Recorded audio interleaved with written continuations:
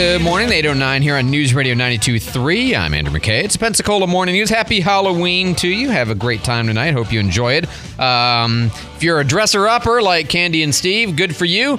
If you're a forgot-to-do-iter like me, and, not as much kudos. Shane Tucker joins us from the Santa Rosa County Sheriff's Office. Chief Deputy Shane Tucker, welcome back to the show, sir. Good morning, Andrew. Good morning. So let me guess, you're dressed up as a cop today. You know what? I wear that costume every day. My wife calls it a costume.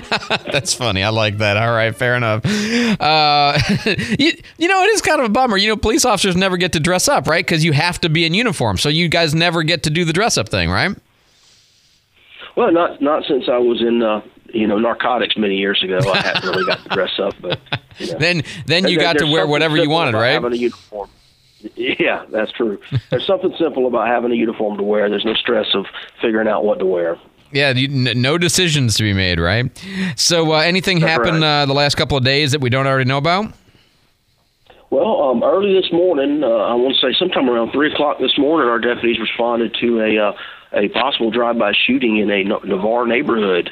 Wow. We got a 911 call, so our deputies went out and located what appears to be bullet holes in the side of one of the homes.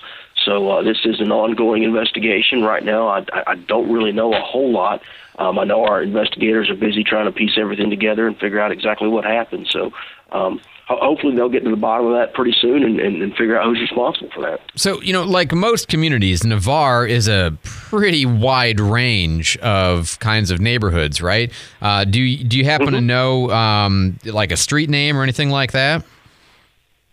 I believe that occurred in the Eagle Nest area, okay, but I'm not 100% positive on that. Okay, I believe it was Eagle Nest. All right. Well, if you find out, or if you can just text me later and just confirm, that way when we report it, we can give people better information. Because wow, okay, and wake up and there's some bullet holes. Was it middle of the night, overnight kind of thing, during the dark? My understanding, it was sometime around 3 o'clock this morning. We were actually dispatched, so it would have been sometime just prior to that. Wow. And to your point about the neighborhoods, while certainly these things may be more common in certain neighborhoods, any neighborhood can be affected by this. I remember last year we had a shots fired call, very similar situation in a very upscale neighborhood. So it can happen anywhere. Wow. Yeah, no, I mean, it's just kind of, all of a sudden in Navarre on the morning of Halloween. So, all right.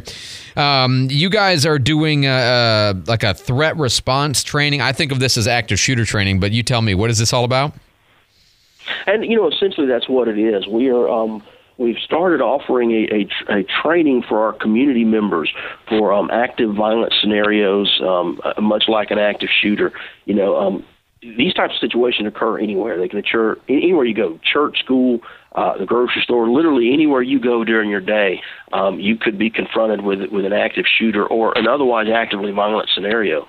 And, we all recognize that the critical need for our first responders to be, up to speed on dealing with this. But, we think it's important for our citizens to be informed and trained as well. We think that'll go a long way in mitigating some of the hazards should you actually find yourself in one of these situations. So we put together kind of a program designed specifically for the businesses and organizations and houses of worship and stuff like that to get some information and learn some of the proper response for these type scenarios. This training will include a presentation, a physical security assessment for your specific facility, and there is an optional hands-on simulation with some role players and some acting out. Anybody interested in this should really check out our website. They go to the programs tab on santarosasheriff.org, and they'll have all the information you need on how to get signed up for that. Speaking only based on the sort of limited Citizens Police Academy and a couple of other things that I have had experience with this, I strongly recommend you take advantage of as many hands-on simulations, scenarios, anything like that you can do is going to make your capabilities better. And it dramatically changes your awareness of situations when you run through a couple of them. Your brain just works differently, and that's why you do them, right? It does, and we have a saying in law enforcement that when you're presented in a stressful, critical incident, you're not going to rise to the occasion. You're going to sink to your level of training. And sometimes people have a misconception that simply because they academically know what they should do, when the bullets start flying, that's what they'll do, and that's just not the case.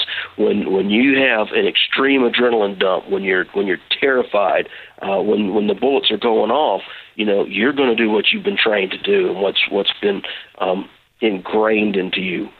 Otherwise, you're going to fail. Last thing I wanted to ask you about, Shane, is coming up tonight. Obviously, it is Halloween, and we always like to give law enforcement officers a chance to talk a little bit about Halloween safety. What are some of the key things that you want to tell people? Well, let's be careful. There's going to be, starting just before dusk tonight, there's going to be a whole lot of kids walking these streets. Neighborhoods, streets leading into neighborhoods, slow down, pay attention, be careful. Watch out for kids. Parents, if you've got kids that are going trick-or-treating, don't just dump your kids off. Make sure that they have proper supervision. Know where they're going. Go with them. Keep an eye on your kids. And, when it comes to what they eat, personally inspect their candy. It's probably not as often as some people would think that candy gets poisoned, but that's not a chance we want to take. So if you've got an 8-year-old eating candy from a stranger, make sure you're inspecting that before you let them do that. I talked with Mike Wood about this on Thursday. I asked him the question of whether we'd seen very much of the so-called rainbow fentanyl or the fentanyl packaged as if regular prescriptions or anything else. Have we seen very much of that in Santa Rosa County? Just because, I just would hate for something like that to wind up in somebody's bag and they, by mistake don't know what to do with it. So that's kind of where my head's at. To my knowledge, we have not seen any. Again, I've been kind of removed from the narcotics game for many years. I'm not aware of any of the rainbow fentanyl. I can tell you this community has seen a lot of fentanyl over the last several years. Right. Just because we haven't seen it doesn't mean that we can get away with ignoring it. We need to be prepared for it anyway. But I'm not aware of any cases of it. All right. Well, I'll take that as a good news note, and everything you said, I couldn't agree with more. Santa Rosa County Sheriff's Office Chief Deputy Shane Tucker joins us every Monday at about this time. Chief, thanks so much for the time this morning. I appreciate what you do, sir. You bet. Have a great day, Andrew. All right.